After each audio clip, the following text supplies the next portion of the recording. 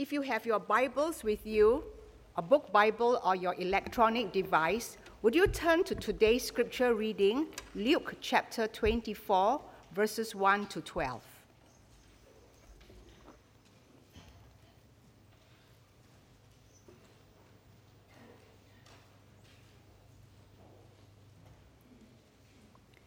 But on the first day of the week, at early dawn, they went to the tomb, taking the spice they had prepared. And they found the stone rolled away from the tomb. But when they went in, they did not find the body of the Lord Jesus. While they were perplexed about this, behold, two men stood by them in dazzling apparel. And as they were frightened and bowed their faces to the ground, the man said to them, "Why do you seek the living among the dead? He is not here. He has risen. Remember how he told you while he was still in Galilee that the Son of Man must be delivered into the hands of sinful men and be crucified and on the third day rise." And they remembered his words. And returning from the tomb, they told all these things to the 11 and to all the rest. Now it was Mary Magdalene and Joanna and Mary, the mother of James, and the other women with them who told these things to the apostles.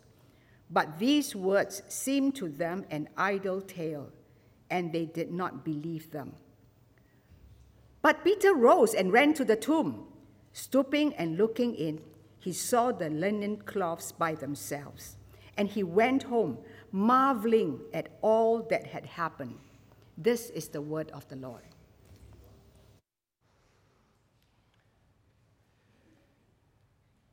Thank you, Siang, for reading God's word to us today. Many of you who have been a part of GBC for some time know that Siang has a special ministry to me and to all of us, because Siang is the primary caregiver for our dear Grandma P. And it has occurred to me that in our aging population here in Singapore, that increasingly we are going to struggle with the care of the elderly we love. I and my ministry is actually a product of others who have loved my parents while I have been away. And I suspect that there are many of you here in this room today who are also serving as the primary caregivers for your parents or loved ones. And so before we go to God's word today, I'd like for us to just spend a moment of thankful prayer for those who serve us in this way. Let's pray together. Father God, we do thank you for the way you have so well seasoned our world with those who continue to love with tenacity and perseverance. We thank you for those who care while others work, who love while others are absent. And we pray that you would grant them special strength. May they know your abiding pleasure upon them. And may they know the strength that they lend to others, not just the one that they are loving, but also to those that love the ones they are loving. God, strengthen them. Help them to persevere in grace and in mercy each day. We're so grateful for them. And God, as we now prepare to hear your word, I pray that you would make our hearts open and alert. And I confess, oh God, there's not even one person in this room who would benefit from the opinions of a foreigner. But we are desperate to hear from you today.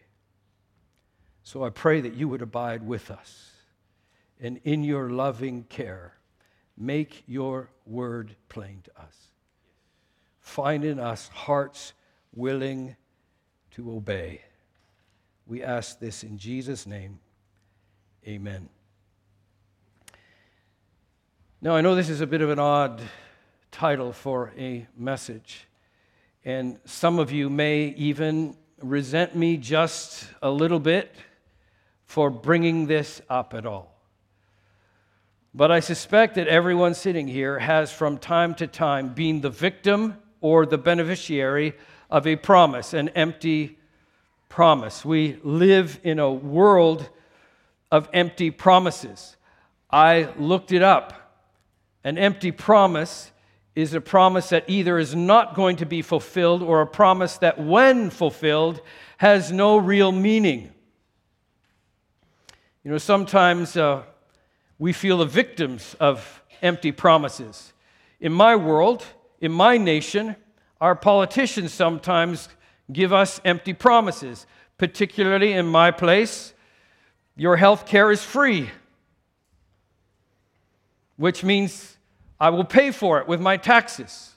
Our neighbors just to the south of us, they received a promise, Mexico's going to pay for it, which means they're going to pay for it with their taxes. An empty promise is a promise that either will not be fulfilled, or if it's fulfilled, is not that meaningful at the end of all things. Even, sometimes inanimate objects will give you an empty promise, like my fridge last night.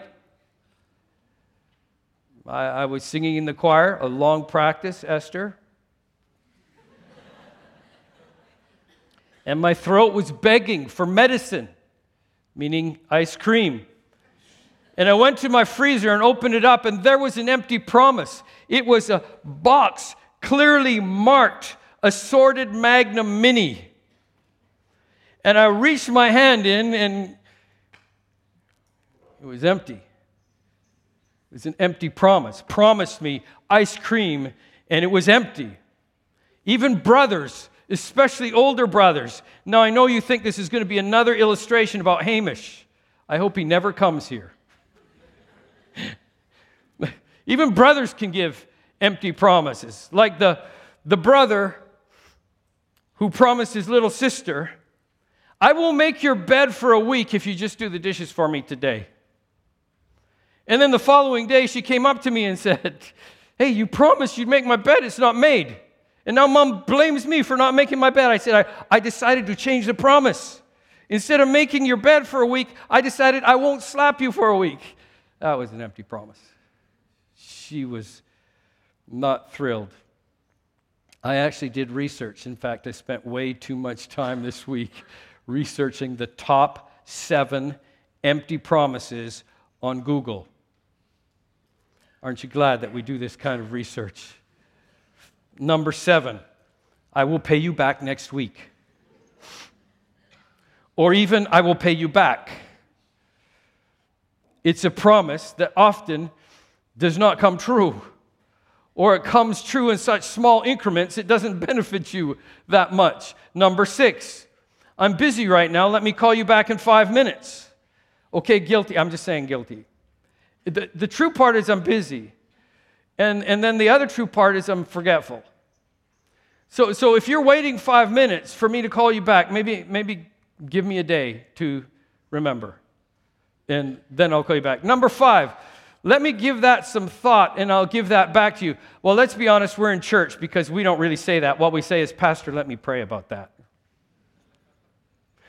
Meaning, I'll give it some thought. I really don't want to do it, but this is a sanctified way of making me feel spiritual for giving you an empty promise. I'm not going to really do it. Just letting you know, Ollie, that's what it means. Then this one I love. Let's keep in touch, which means we are never going to see each other again, but we might be Facebook friends. Meaning we're not really going to keep in touch. Number 3, I promise you will never regret this, which is what the guy said to me just before I bought a 1970 Triumph GT6. Never buy a Triumph that was made in England in 1970. Sorry if you're British. No, it was an awesome car, but it broke down every time Sherry got into it. And it broke down before there were any handphones. It made my marriage difficult. I did regret it every single day until I sold it.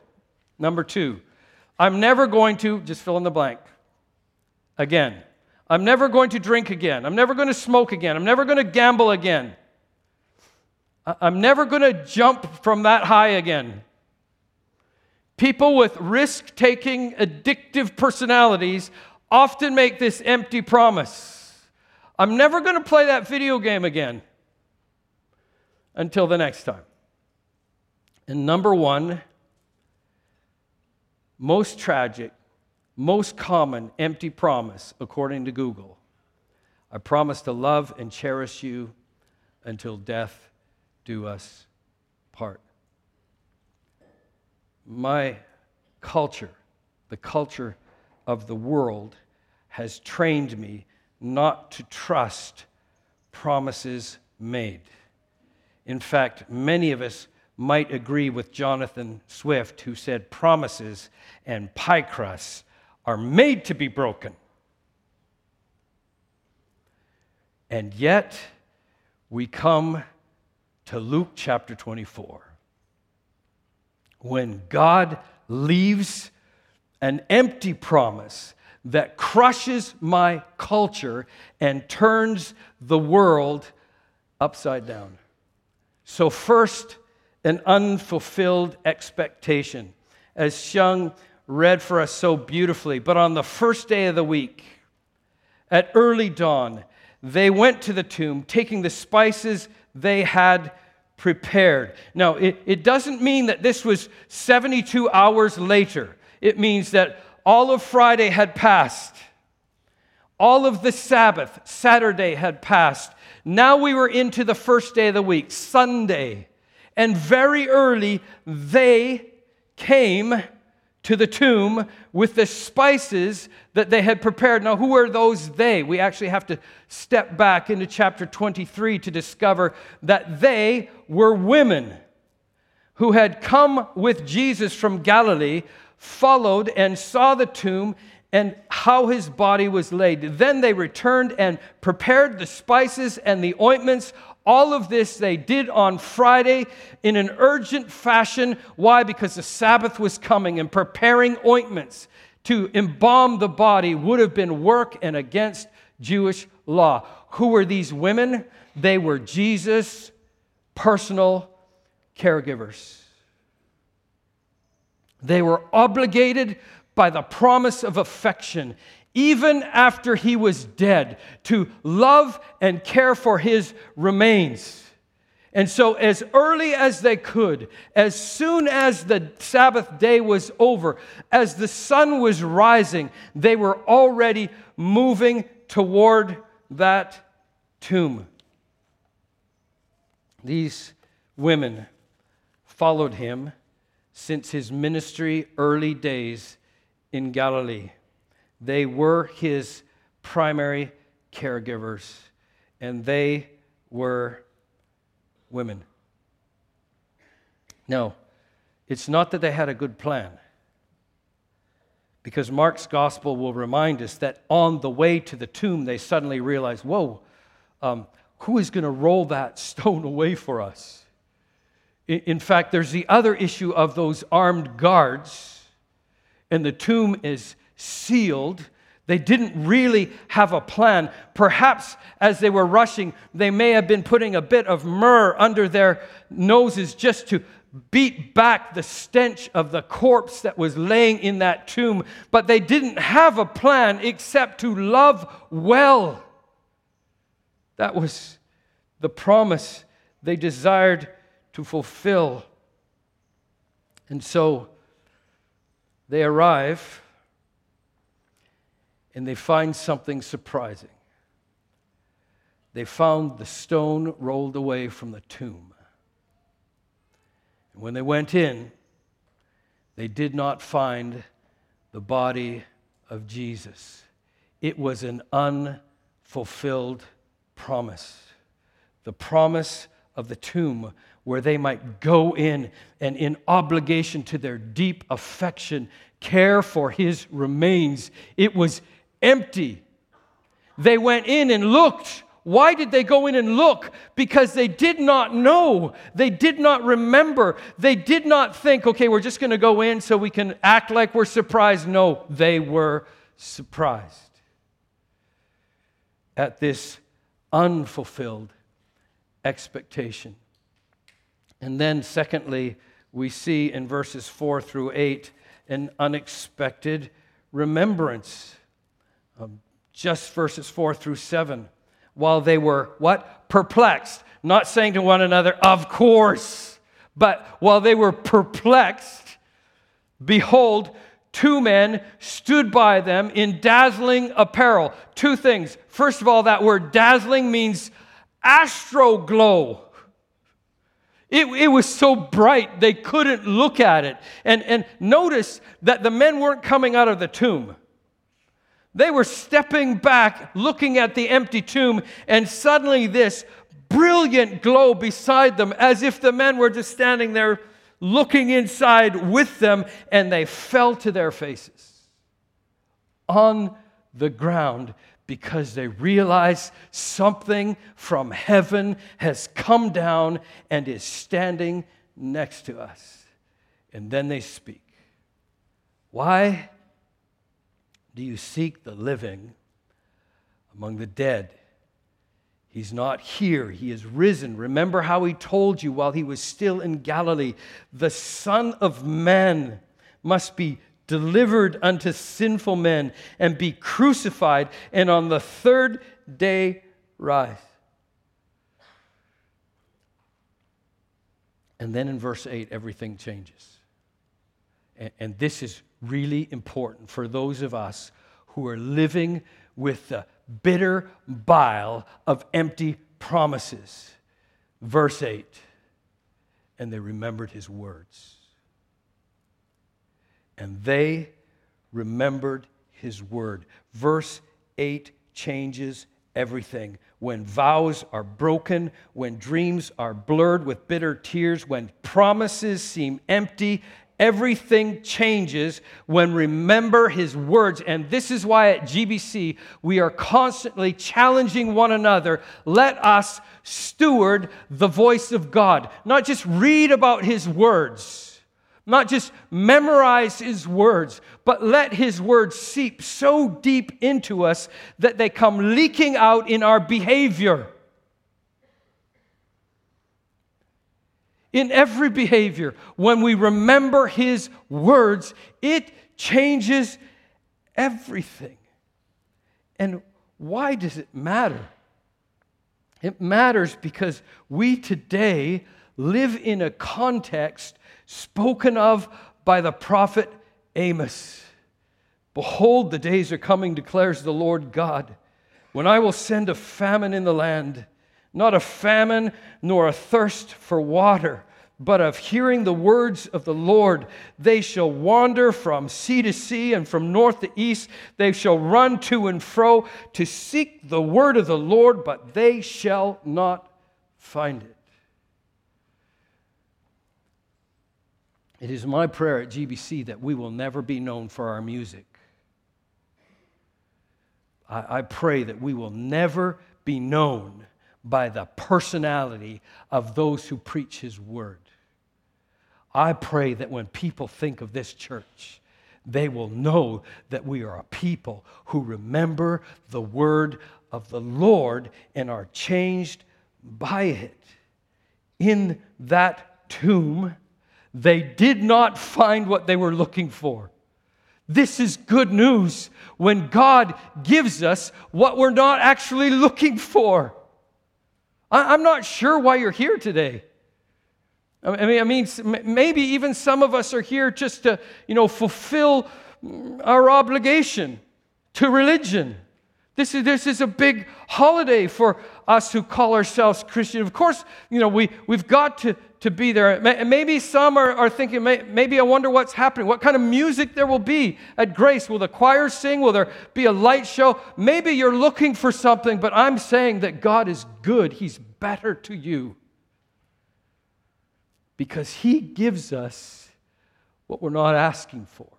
He answers prayers we are not praying. And in this moment, those women, those primary caregivers didn't get what they were looking for. Instead, they got a remembrance of his word, not looking for acts of love to satisfy the measure of comfort I need to express my affection, not words that would establish a new religion, but words that led to life. And so when they remembered his words, though they expected the stench of death, they heard words of life. And so returning from that tomb, verse 9, they told all these things to the 11 and to all the rest, which means great, right? Not so great. I would have fixed this, honestly, if I was writing the Bible. I would have got better witnesses. The problem with these witnesses is they were uncredentialed. I'm not saying they weren't qualified, because in order to be a witness in court, you have to have seen something. You had to have been there when it happened. You had to have heard something. If you did, then you're qualified. These women were qualified, but they were uncredentialed. And now it was Mary Magdalene. Oh, you know her. She's that crazy woman. Not just one demon. She had 7 demons. And you know, these things can come back. It was that woman, Mary Magdalene. Oh, Joanna, she was something because her husband worked in the court of King Herod. He was the steward of all the slaves. He was the head slave. Oh, he was a slave. So she's not that awesome. And then there's Joanna, mother of James the younger, meaning James Jr. Well, we're not sure all of who they were. Do you remember that this was a day, first century, where there was no women's suffragette movement? They didn't have the right to vote, right? These women. They couldn't even be a witness in court. Why? Because they were women. They were uncredentialed because they lacked that Y chromosome that somehow made them human beings in the first century. So honestly, if you were trying to start a movement, if you had any kind of strategy, you probably wouldn't want to start with women in the first century. And we see how the apostles, by the way, that term apostle, a sent one, is one to send in order to bear witness. What were the apostles doing? I don't know. They were in a room somewhere.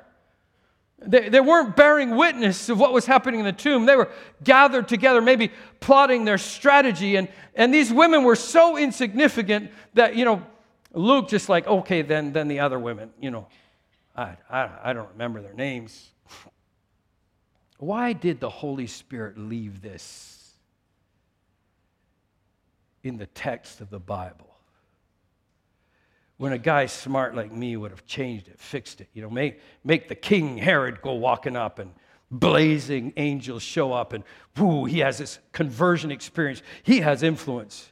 Or maybe Pilate, goes to make sure his, guards are there watching. Let him be the first one to see the open, empty tomb. Let him repent. Let that story be told. That would start a movement. That would be much better, right?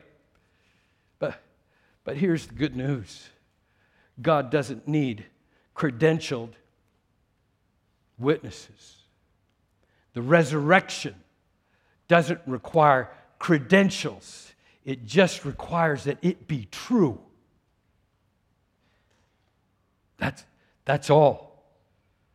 That it be true.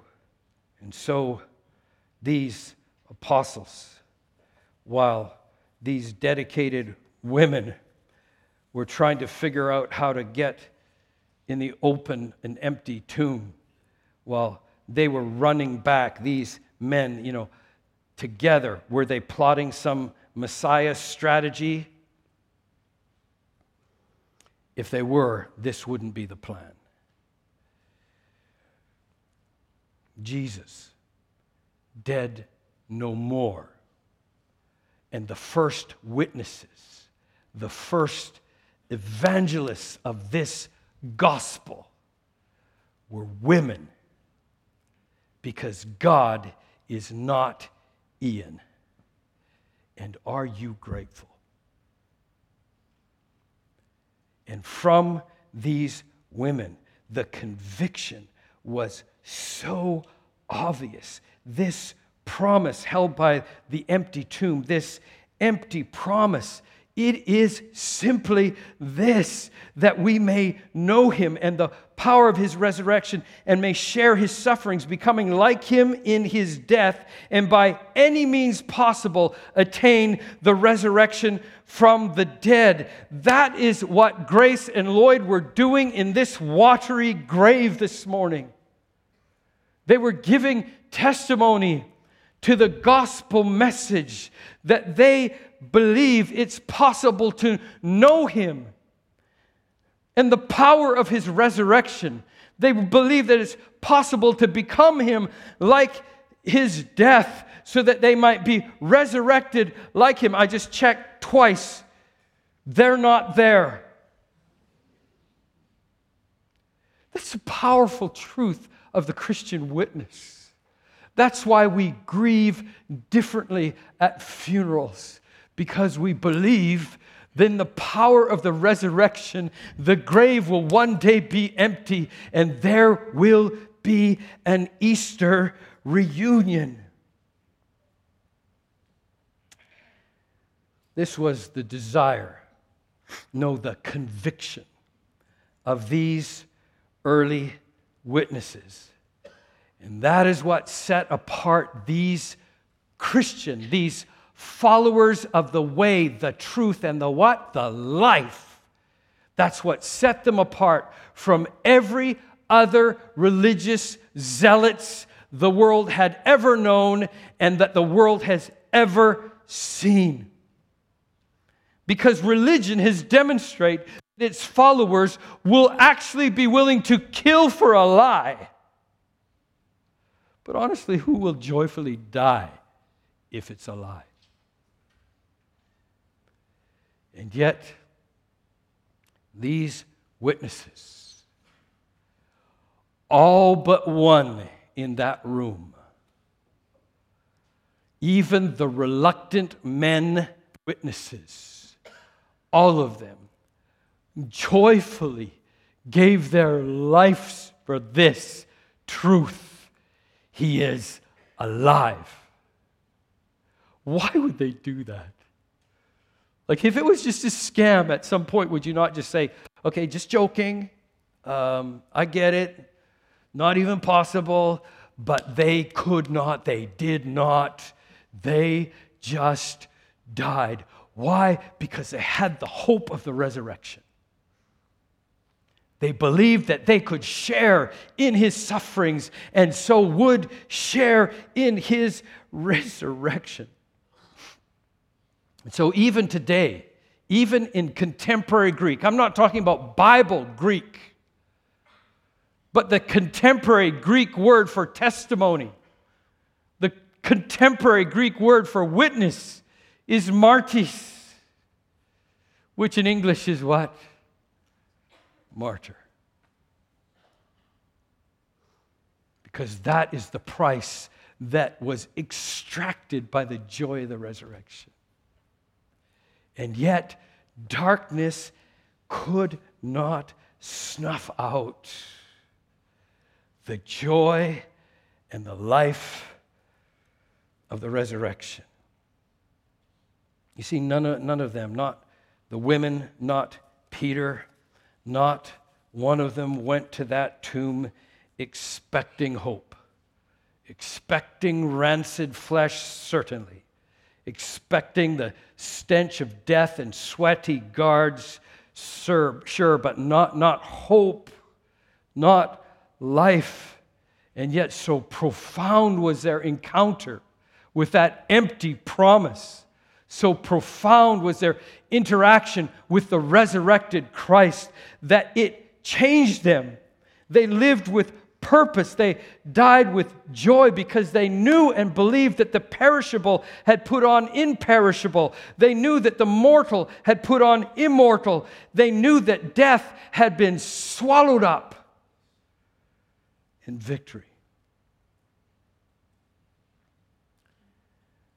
Perhaps you're here today and you are a believer. Perhaps you consider yourself like those first century believers, a follower of the way, a follower of the truth, of the life, meaning life is a person and his name is Jesus. You follow him. So here's the question I'd like to leave you with. If you're a follower of life whose name is Jesus, what are you living for? I mean, I'm not asking you. Yes, I am asking you. Why are you right now breathing? What purpose is there? I mean, if your position in glory is secure, if you believe right now God has prepared a place for me, He's been working on that mansion since creation began. It is so far greater than the place I live in now. If that is what you believe, what do you live for? Why has He left you here? Friend, He's left you here so that every day, every moment, you could be a martyrs. And here's some better news.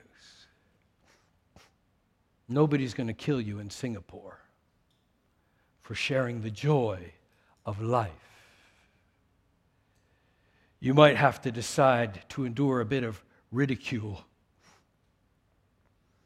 You might have to decide to be ostracized by some of your better friends who find it awkward when you start talking about resurrection while you're having your lunch,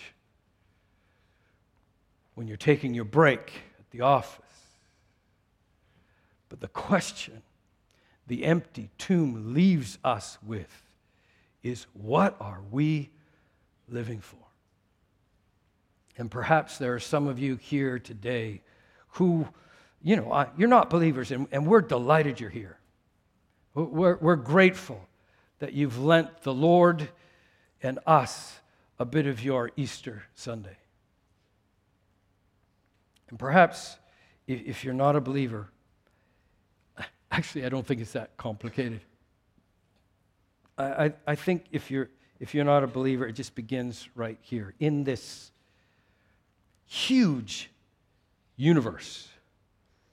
And just as God would have it, on the way to church, I was listening to the BBC, an astrophysicist was talking about the universe, and he talked for about 30 minutes. I had no idea what he was saying until he said, to be honest, we know nothing about the universe. So it starts here. You're educated, you're sharp, you're smart. Do you know everything about this universe? Is it possible there might be something you don't know?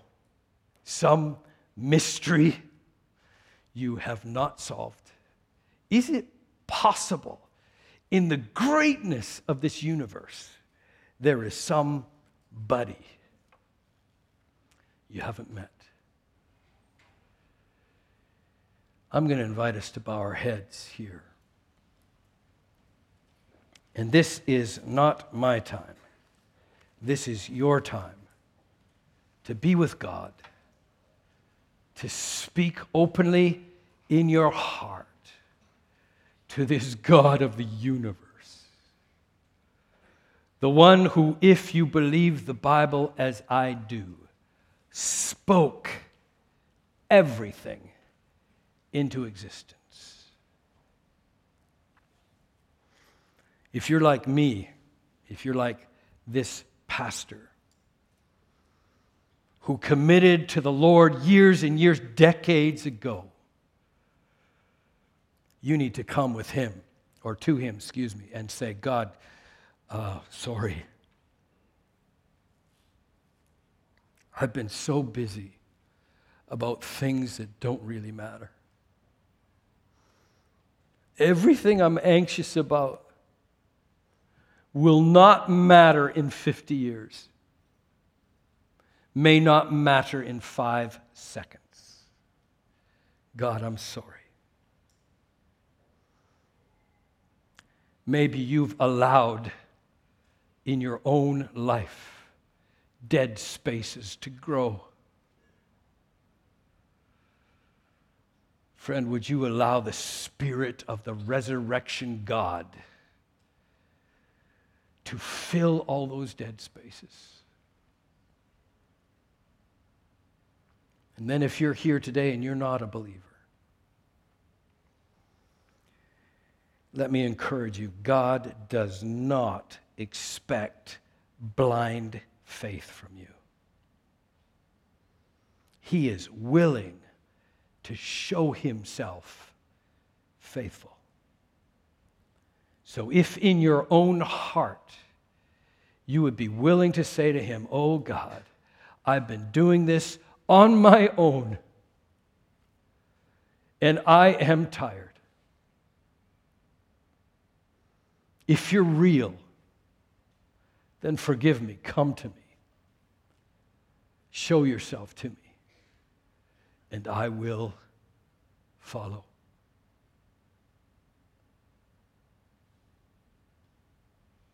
Father God, we're grateful that you are the true and living God.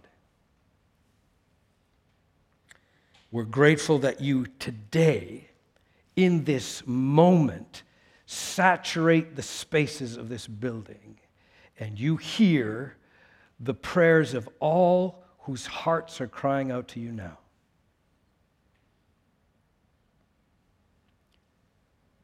God, we thank you that you also answer prayers we don't know how to ask. In your grace and in your mercy, you give us things we're not even looking for. So God, we invite you to be the Lord of the universe right now, today, on this Resurrection Sunday. Send us from this place with purpose. Do this not so that we could be great, but so that your name would be great in our hearts, in our families, in this church, and in this nation. We pray this in the name of the God, our Savior, Jesus Christ. Amen.